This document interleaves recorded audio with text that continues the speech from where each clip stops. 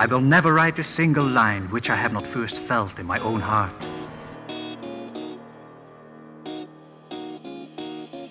He'll teach you everything.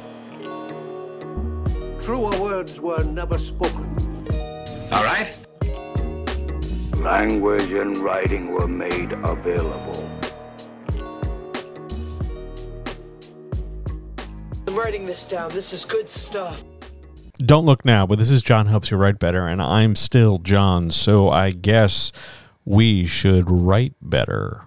Yeah, I mean, are you doing anything else today? Let's do this. Here we go. What are you bad at? Like, what are you bad at? I'm bad at quite a few things. Remembering important anniversaries and dates, trying to actually remember to follow up with people when I say, hey, I'll drop you a note and check in with you later. Generally trying to stay up on all those text message conversations where, you know, if I go a long stretch without replying, somebody thinks the worst and it turns into a fight or a problem, you know, stuff like that. I'm also terrible at cooking a few things. And more importantly to anything else we're talking about, I'm terrible at marketing. I'm actively bad at it. Like, I know what to do. And this is the frustrating thing. I know what to do. I know the steps. I see other people do it all the time. I'm just not comfortable doing it. And I'm nervous about it. And I don't think I'm very good at it because I'm nervous. And I don't think I'm very good at it because it immediately doesn't get, you know, like 1 million people lined up to do whatever they want to do.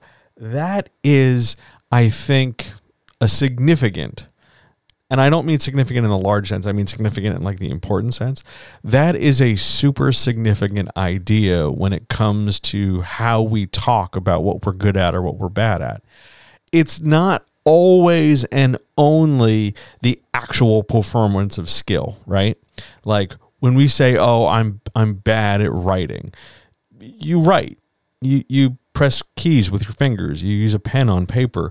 The mechanical action of writing is likely not what you mean when you say you're bad at writing. What you're talking about is perhaps translating the idea from your head onto the page. Or maybe in a broader sense, you can do that, but you don't have a sense that what you've done is somehow good enough based on some other invisible, unknown to you person's expectation of how writing is supposed to be.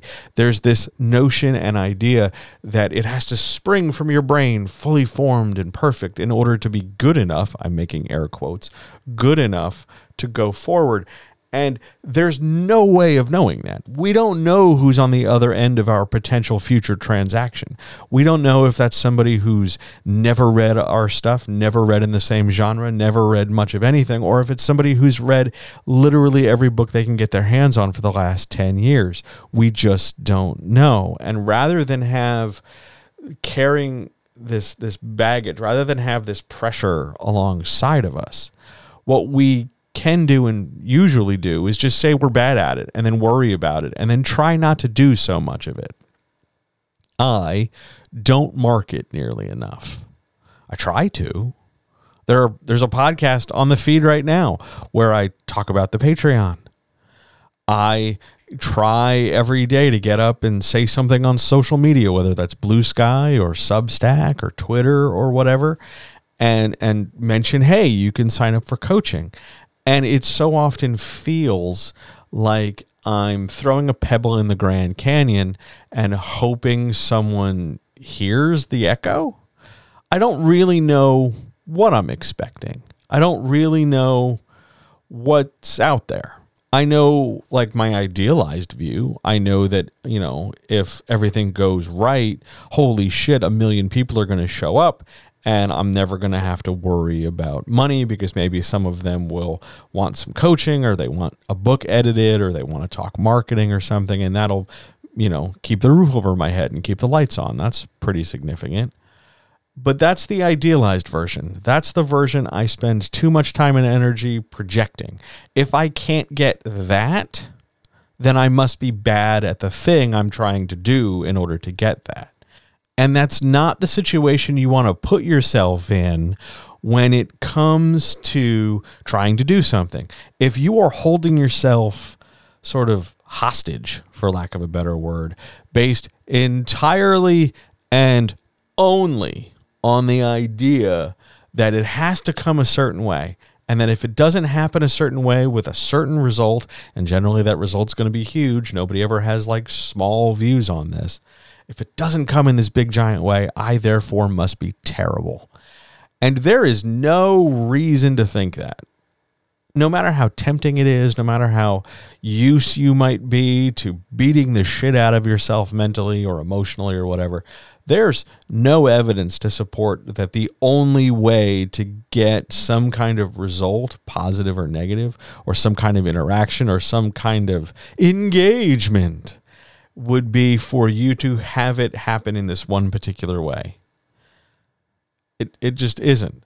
That's like saying the only place I can stand on a basketball court and get the ball in the hoop is this one specific spot where I'm this far away from the hoop and I'm this near this line or I'm this near that edge. Or I can only throw a touchdown on a certain set of conditions, or I can only do this or only do that.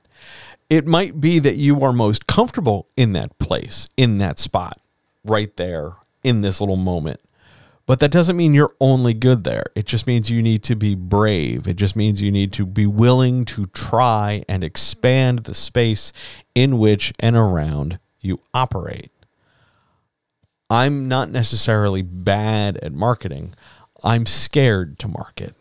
I'm scared to take a look and be one of a million people out in the world who you could go talk to about your writing. I'm scared. I'm just afraid. I'm afraid that somehow the silence from other people will reveal or prove that I'm not good enough. I'm scared that someone else will choose somebody else and that I'll never get picked, like the eternal game of kickball from grade school.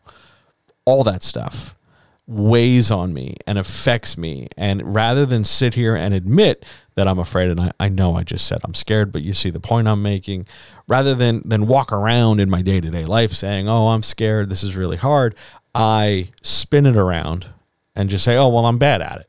If I were good at it, I wouldn't be afraid because I'd be good at it. But that's way too circular an argument.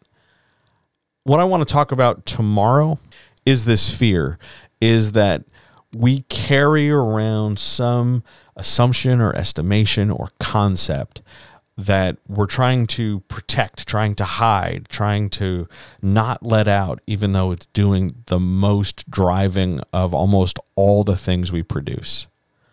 But that's for tomorrow. Today, give yourself some goddamn credit, would you please? You don't have to be perfect in order to be good enough. You just have to keep trying and keep doing.